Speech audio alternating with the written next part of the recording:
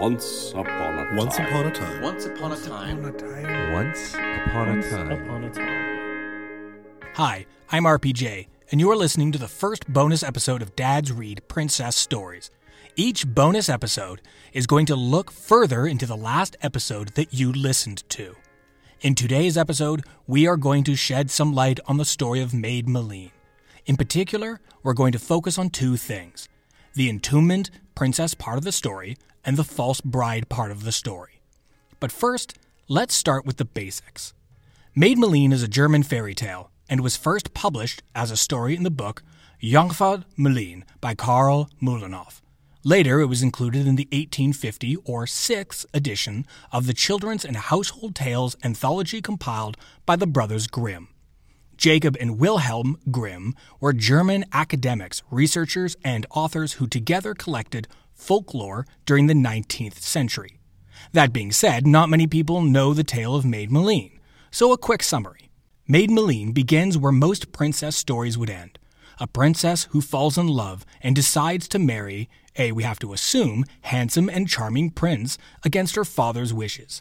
As punishment for her disobedience, Maid Maleen's father has her imprisoned in a windowless tower for 7 years. When Maid Maleen finally leaves the tower, she finds that her father has gone and her kingdom has been laid to waste by an invading army. Forced to fend for herself, Maid Maleen eventually finds work as a servant in a castle in another kingdom. The castle turns out to be the home of the prince with whom Maid Maleen fell in love years earlier. Maid Maleen is clearly not as famous as, say, Snow White or Cinderella. Perhaps it is because it didn't appear in the Grimm's book until the 6th edition, nor did Andrew Lang include it in any of his fairy tale books. If you are not sure who Andrew Lang is, he's best known for being the person that brought in foreign language fairy tales into English literature. Before that, the tale was used many times in oral German tellings. Now, it's not clear if Mühlenhoff wrote the story verbatim from his oral sources or not. But what we do know is that the Grimm brothers made several slight but very significant changes to their version. Theirs delve deep into the trauma caused by abandonment and suffering. So let's talk about the entombed princess part of the story. Maid Maleen is categorized in the A2U Folk Tale Index as tale type 870, entombed princesses, or the princess confined in the mound. Before we go any further, let's talk about the ATU. The Arne Thompson Uther Index, a catalog of folk tale types used in the folklore studies. The ATU Index is the product of a series of revisions and expansions by an international group of scholars.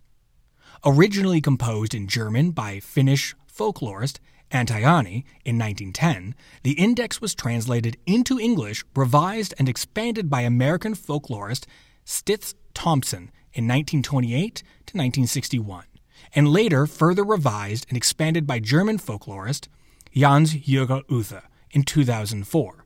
The ATU Index is an incredible, essential tool for folklorists.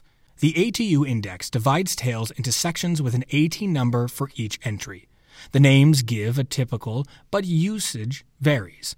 The same tale type number may be referred to by its central motive or by one of the variant folk tales of that type.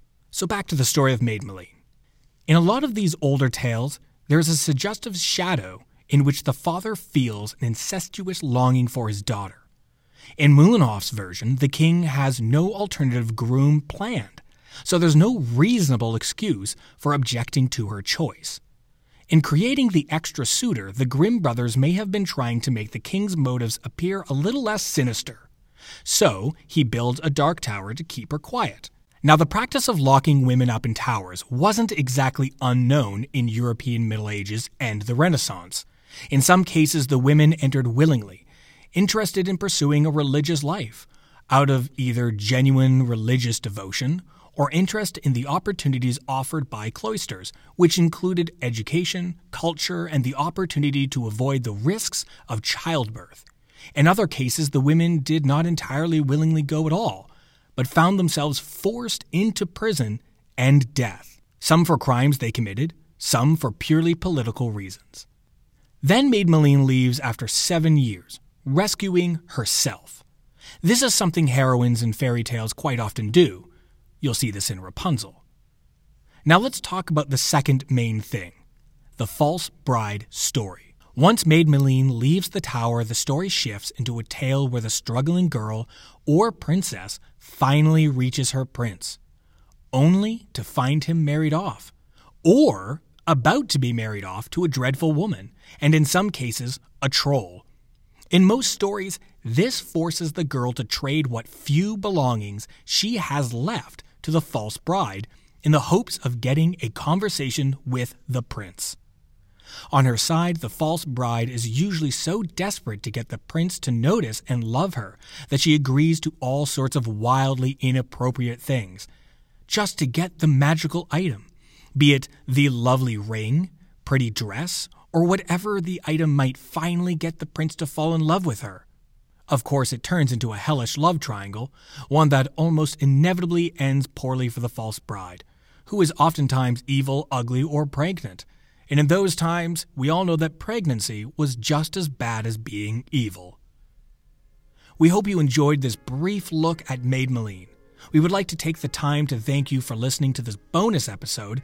We are now on most streaming services, and you can find us on Spotify, Google Podcast, Apple Podcasts, Stitcher, Radio Public, and so much more. If you have not already, please click the subscribe button so that you don't miss out on any future episodes. Leave a review. All the kind words help. You can follow us on Facebook and on Instagram at Dads Read Princess Stories and on Twitter at Dads Read. I'm RPJ. Stay safe.